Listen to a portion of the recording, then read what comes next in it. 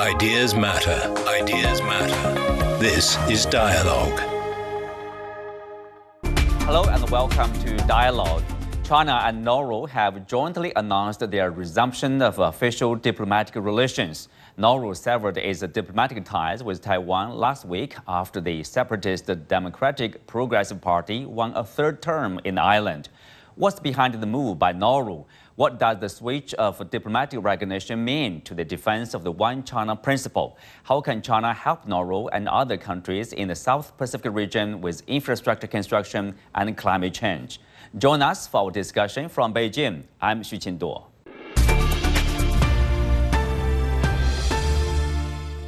Joining us for today's show, Digby Ren, Senior Special Advisor to the Institute of International Relations of Cambodia, Joanna Lei, former Taiwan legislator, and Huang Jing, Director of Institute of the U.S. and Pacific Studies from Shanghai International Studies University. Welcome to Dialogue. Joanna, I will start with you. Just a week after it broke ties with Taiwan, Nauru officially announced the resumption of a formal diplomatic relationship with the Chinese mainland. So what do you make of Nauru's choice? And what's the response from the public in Taiwan? Well, both the event itself and the timing are significant. DPP has tried to downplay the importance of the event and also have tried to accuse an ally of betraying Taiwan for financial gains. However, I think the most important part is this time they did not only sever the diplomatic tie, but cited two things as the reason. One of the most important part was the resolution 2758, and the other is adhering to the One China policy principle. The One China principle has long been a standard narrative in any of such events, but to cite Resolution 2758 has a direct rebuttal to what the United States is now claiming. U.S. response by Rosenberg immediately after the severance is that they are very unhappy about the citing of the 2758, saying that Taiwan was not a part of the 2758. And the United States have been trying to use the fact that 1972, during that period of time, the change of UN seat as a way of saying Taiwan was never part of that discussion and setting the table for potential application to UN or even just in international arena, a rhetoric of saying Taiwan is not part of China. But this time, the reason citing Resolution 2758 has actually evoked an immediate response by AIT's chairperson, Rosenberg. I think that's probably the most important part. Among all these other countries severing diplomatic ally relationship with Taiwan, this one has a very unusual response from the United States. Oh, right. Huang Jing, tell us more about this UN resolution, 2758, about the One China principle. And what do you make of the, annual response from the U.S.? I think the United States are trying to distort this kind of resolution from the UN because it says very clearly, no doubt that China, People's Republic of China, is the sole representative of whole China. So therefore, any other sovereign state want to have a diplomatic relationship with China, it has to do with People's Republic of China, not obviously on Taiwan. So I think Nauru made a kind of choice in accordance with this resolution. The point here is that right now, it is not really against Taiwan for actions like this by other sovereign states to resume diplomatic relationship with China, but it is rather against the United States. The United States is very much concerned with this phenomenon, with this tendency that less and less sovereign states have diplomatic relationship with Ireland, which of course put a great challenge to the United States to maintain this unofficial but very substantive relationship with Ireland if no one has a normal relationship with it. That's a kind of challenge to the United States rather than Ireland itself. Huang Jing, are you saying that the switch of recognition is not serving as a message, for example, to the victory of the Democratic Progressive Party, which is seen as a separatist party in the island, in Taiwan? So do you think this is also a response probably to their victory? This is for the third time for them to win the election here. I don't want to talk in that kind of situation. I don't think so, frankly speaking. It's more have to do with internal politics, domestic politics of Nauru, because it goes with the election on Nauru, not with Taiwan.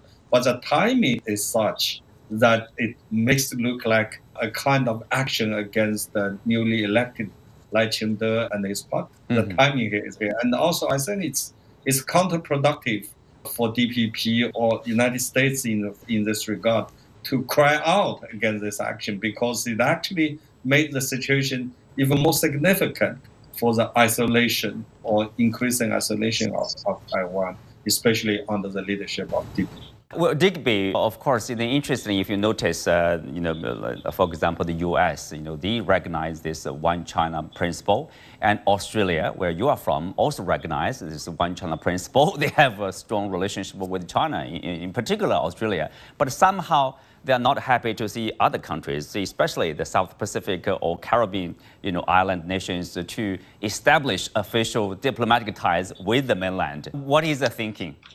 The thinking is obviously to maintain the kind of what they call the Pacific family, which really is just a sort of a hangover from, colonialism, because all those islands have been, fallen victim to colonialism. And they are all on the same trend, which is they need to have economic development. And because they're islands, they have fisheries and they have the possibility of some other resources in the water, but they have very little in terms of land and agriculture except for the bigger islands. And so they need ports and airports and schools and hospitals and so forth, and China offers them these things, and the Americans and the Australians have had 100 years to do this and they haven't done it. So I think that's fairly clear. And then Fukushima doesn't help, does it? I mean, it was just pushed down their throats. They had to accept it, even though they rejected the whole notion of filling the ocean with, radioactive material. So all of these things just all adding up, right? And of course, the Americans and the Australians not, making lots of promises, but really, I mean, with their economies in recession, they're not really able to provide what is essential, and that is access for these people to provide processing and products, and then access large markets and operate together in a group, a Pacific Island group, and they have not been able to do that. And China and its Belt and Road and its economic reform programs and development programs, these suit the islanders perfectly, very, very well. So I think we're going to see more and more of this, really. There's only 12 to go. Yes, they have their own, obviously, rationale in making such a decision. So Joanna, if it's not a... I was going to say, since the DPP's been, elected 3 times, but it just keeps losing support internationally in real terms. And I don't think that's going to keep continuing. And they've lost control of the legislative in Taiwan. And that's really, really important. And all the Western media have skipped that, because that means the president's basically lame duck. Well, Joanna, on one hand, of course, it's about following the UN resolution on the One China principle. I mean, as a member of the international community, of course, they are expected to follow such a principle, such a UN resolution. On the other, if not serving as a message to the DPP, the separatist DPP, the political force there, but at least probably a reminder of them that unless they come back to the 1992 consensus, basically both sides across the Taiwan streets recognize there's only one China. Otherwise, there will be probably the pressure will continue to mount politically, against the DPP. Is that the case? Well, certainly not only politically, but also economically. We fully expect that there will be perhaps more economic measures being leveraged onto Taiwan, because as you said, during the time that both parties recognize, or both sides recognize, the 92 consensus, we've had a fairly good period of time, a run of over, maybe if you count it from 2005, Lian Zhan's visit, to the end of Ma Ying-jeou's 8-year reign, we had a period of close to 12 years, during which, under the 92 consensus, we have signed agreements, made economic arrangements, and also allow free travels between the two sides of Taiwan Strait with people freely communicating and freely traveling. So we've had 12 years of great time under that political understanding. And now if there is no such foundation, Taiwan would expect a lot of setbacks. And one of the setbacks have already been levered, which is the trade investigation and the ensuing restriction of ECFA's 12 items. And they also have announced that there will be more measures to come, taking away the tariff advantage Taiwan enjoyed during the ECFA. Well, come back to this, South Pacific Island countries, Huang Jing, this Nauru decision or the switch of recognition followed the practice of Solomon Islands and Kiribati in recent years. Of course, for the Chinese side, for this mainland side, of course, they welcome such kind of switch in terms of diplomatic recognition. But then if you look at globally, I mean, if this is the trend, but this is the trend also based on their own national interests, right? Given this Belt and Road Initiative, given China becoming the second largest economy, I mean, the largest retail market, for example, in the development of technologies, that's the right decision and also rational, serving their own national interests. So we are going to expect more probably such moves, similar moves in the future? Yes, as we know, as the beginning of this century, we know that the gravity of economic development, diplomacy, security, you name it, the global gravity of all those things has shifted to the Pacific, centered on China. And China is a driving force for this great trend, and this is irresistible and inevitable. So this kind of switch of recognition by Nauru actually just again shows this kind of great trend, and in which reunification of China with Taiwan is also part of this great trend. Mr. Sun Yat-sen said many years ago that if you follow the trend, you prosper. If you go against it, you diminish. I think the DPP and the separatist forces on Taiwan is obviously trying everything possible to go against this trend, but the problem is that, sorry for them, the more they resist against it, eventually they're going to suffer more. What happened, what really makes all the mainland people, really concerned or even heartbroken, is that they hijacked the 23 million Taiwanese people, go with them against a very irrational and crazy, kind of fight or struggle against this big trend. Nauru is a very small country, indeed, it is, but it's a sovereign country. Again, this kind of recognition shows a big trend we just talked about, and it is really, I believe, really, self-destructive to go against this trend.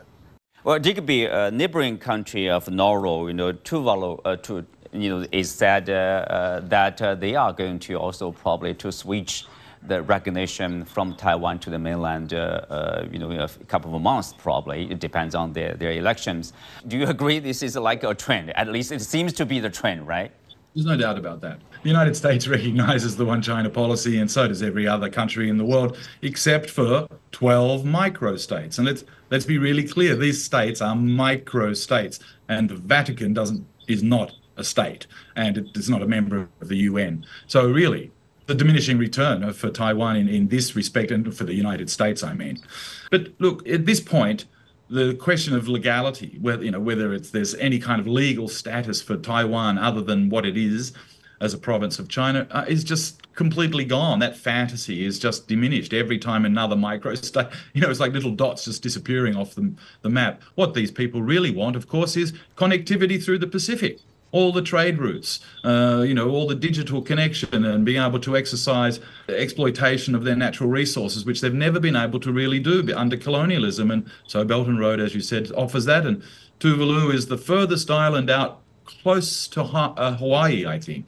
So, we're going to see a little bit more of this sort of tossing and turning in the Pacific Ocean with islands, really either having switched or considering switching, and, Australia and the Americans and New Zealanders to a lesser degree still trying to stimulate a kind of situation where they can get basically military rights. So there's a big difference here, isn't there? Because China's really talking about economic development, and what the US and the Australians are talking about is military rights and policing and security and putting in global satellites that track every fishing vessel of every country in the world as long as it's got a Chinese flag on it.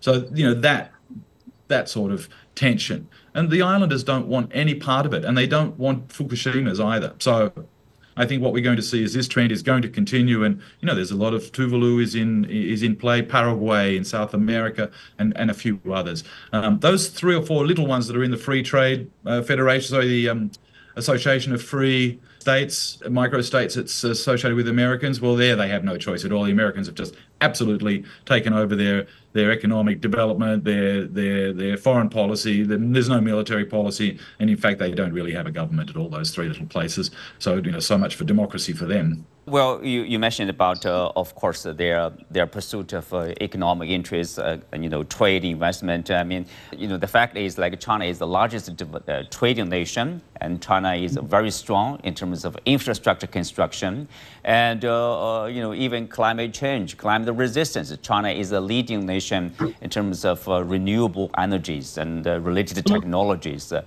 Tell us, Digby, in what way China can play a role, can help those countries like Nauru, like Tuvalu, in developing, say, in building infrastructure projects or in increasing investment?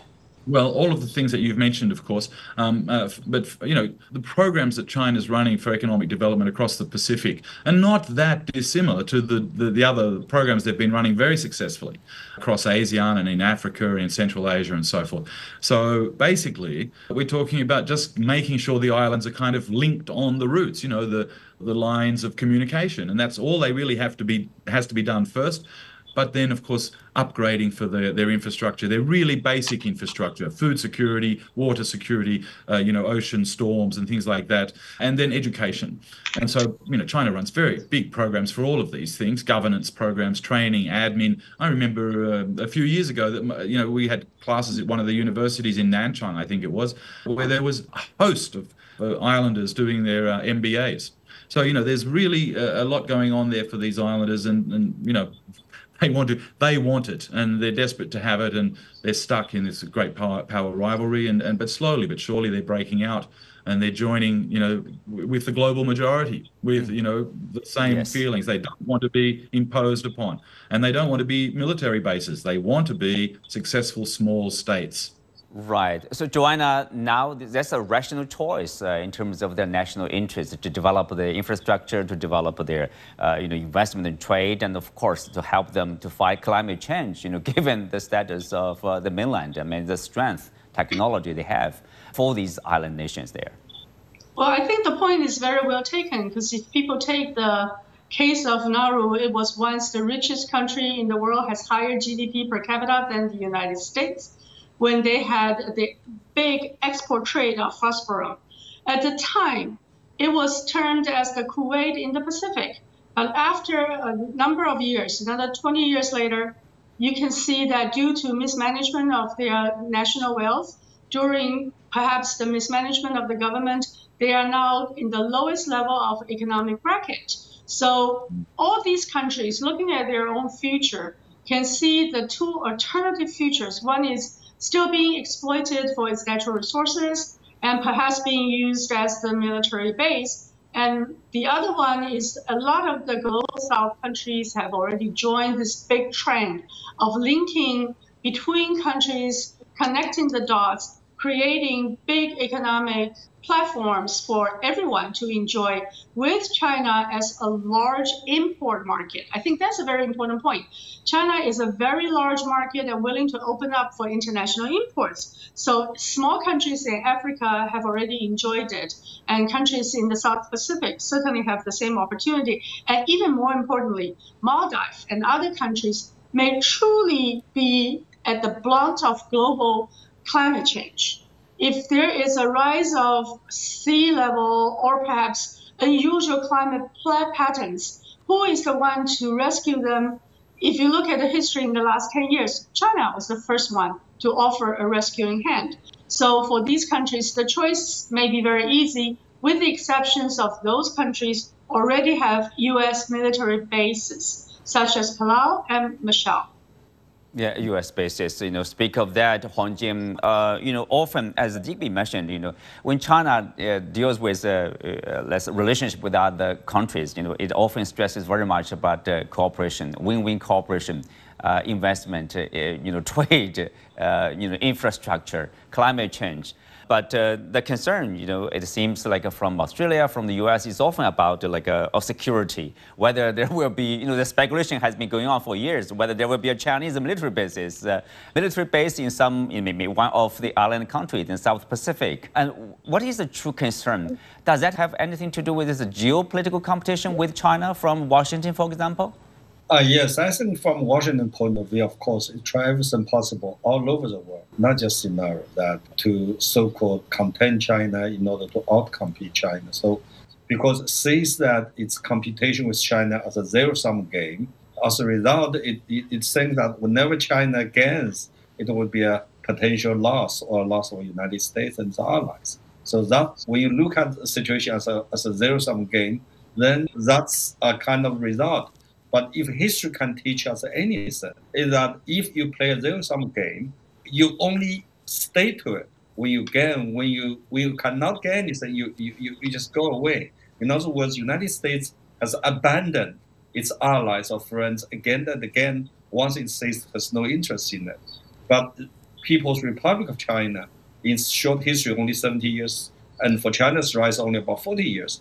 But there's no such a sense that China has ever abandoned its friends for its own sake. China always stick to the end of it because China says, indeed, the game is not a zero-sum game, but a positive-sum game. That's why China push forward for this One Belt, One Road initiative. That's why China tried to develop a kind of community with shared future because, like Xi Jinping said, the world is doing well, China is doing well. In that regard, I do believe that from China's point of view, to help countries that narrow in the climate change and so on, is also help China itself because we're all living in the same village. Here I want to mention one thing, that climate change is also very critical for Taiwan because after all, Taiwan is an island. And also Taiwan stands in the forefront of climate change against the challenge of climate change, not just for the island itself, but for the entire mainland. In this regard, I think it has every reason. We have every reason that the Taiwan and the Chinese to come together rather than, like this, go against each other under the leadership of people, which is very, very short-sighted and unreasonable. Huang Jin, do you mean that there's a misunderstanding or misinterpretation of the Chinese development? For example, the Chinese engagement in this region somehow is misunderstood as, in zero-sum terms, like if China's presence increases and then the influence of the U.S. or Australia will be somehow dwindled, will be weakened? I think that there, of course, is some misunderstanding because people look at things from different perspectives. But also, I think there is some not misunderstanding, but it's a kind of deliberately, message or kind of even deceptive message that is a country that is getting stronger will be a hegemon, will bully others.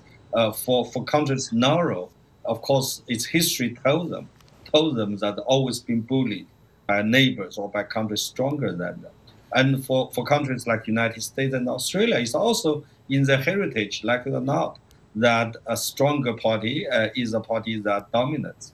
But that's not China's behavior. And too bad that China needs some time to prove itself. That is, China truly is going for win-win cooperation rather than if China getting stronger, China will follow the suit of the imperialist power to bully others. But this needs time.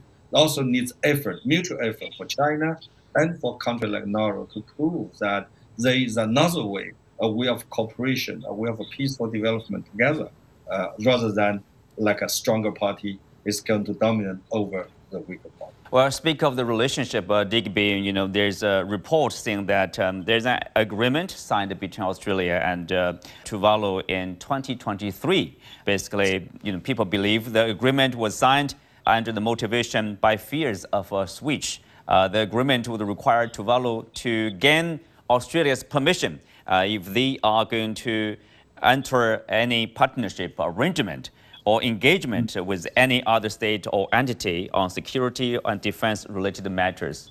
So is there any possibility for a win-win or win-win-win for all the countries involved in the region, Australia, the US, Nauru and other countries, and China, to work together? It's almost absolutely sure that it's a win-win if the islands get economic development, because that's what they want. I mean, it's not a huge problem for Australia or for China, other than that these islands are where they are and they need economic development. They've been seeking it forever. They've tried to decolonize. They've done all of that. And so, yeah, look, as we talked about trends and so forth, and now the idea that the Australians have got some kind of a legal lock on Nauru and they have to check whether or not like grandpa or big brother or something. I don't think so. I think, sorry, Tuvalu. I don't think that's going to happen. It's a kind of a diplomatic word trick to try and make it look like they couldn't possibly do it. But of course, they'll do what's in their best interest. And as we know, the trend for their best interest is to connect up to wider networks where they can export and develop their economies and education and health and so forth, and have better connectivity all over. And that's really what they want, and strengthen their economies, and instead of being dependent, because they've been dependent literally for 100 years. And thing about phosphates and so forth is it was American companies that were sort of skipping across the islands, digging up fertilizer for American farms before chemical fertilizers were available, and that sort of corresponded with the colonization of the Philippines by the Americans. And so, they just kept doing it, and then they decided they needed to keep those. They were very useful during, after World War I. So as we can see, that mentality continues, and all these little islands, they're no longer,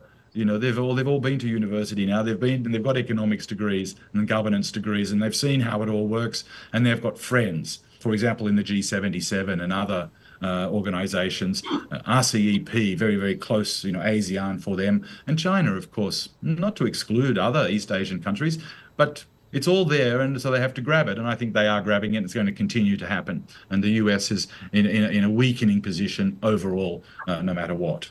Well, on that note, we come to the end of today's discussion. Many thanks to our guests. I'm Xu Qingduo. See you next time. Sideline Story brings you all things sports related. The hottest topics, latest events, juiciest stories, all with a very personal take. Subscribe to Sideline Story Podcast for heated sports discussions covering events that are happening in China and around the world.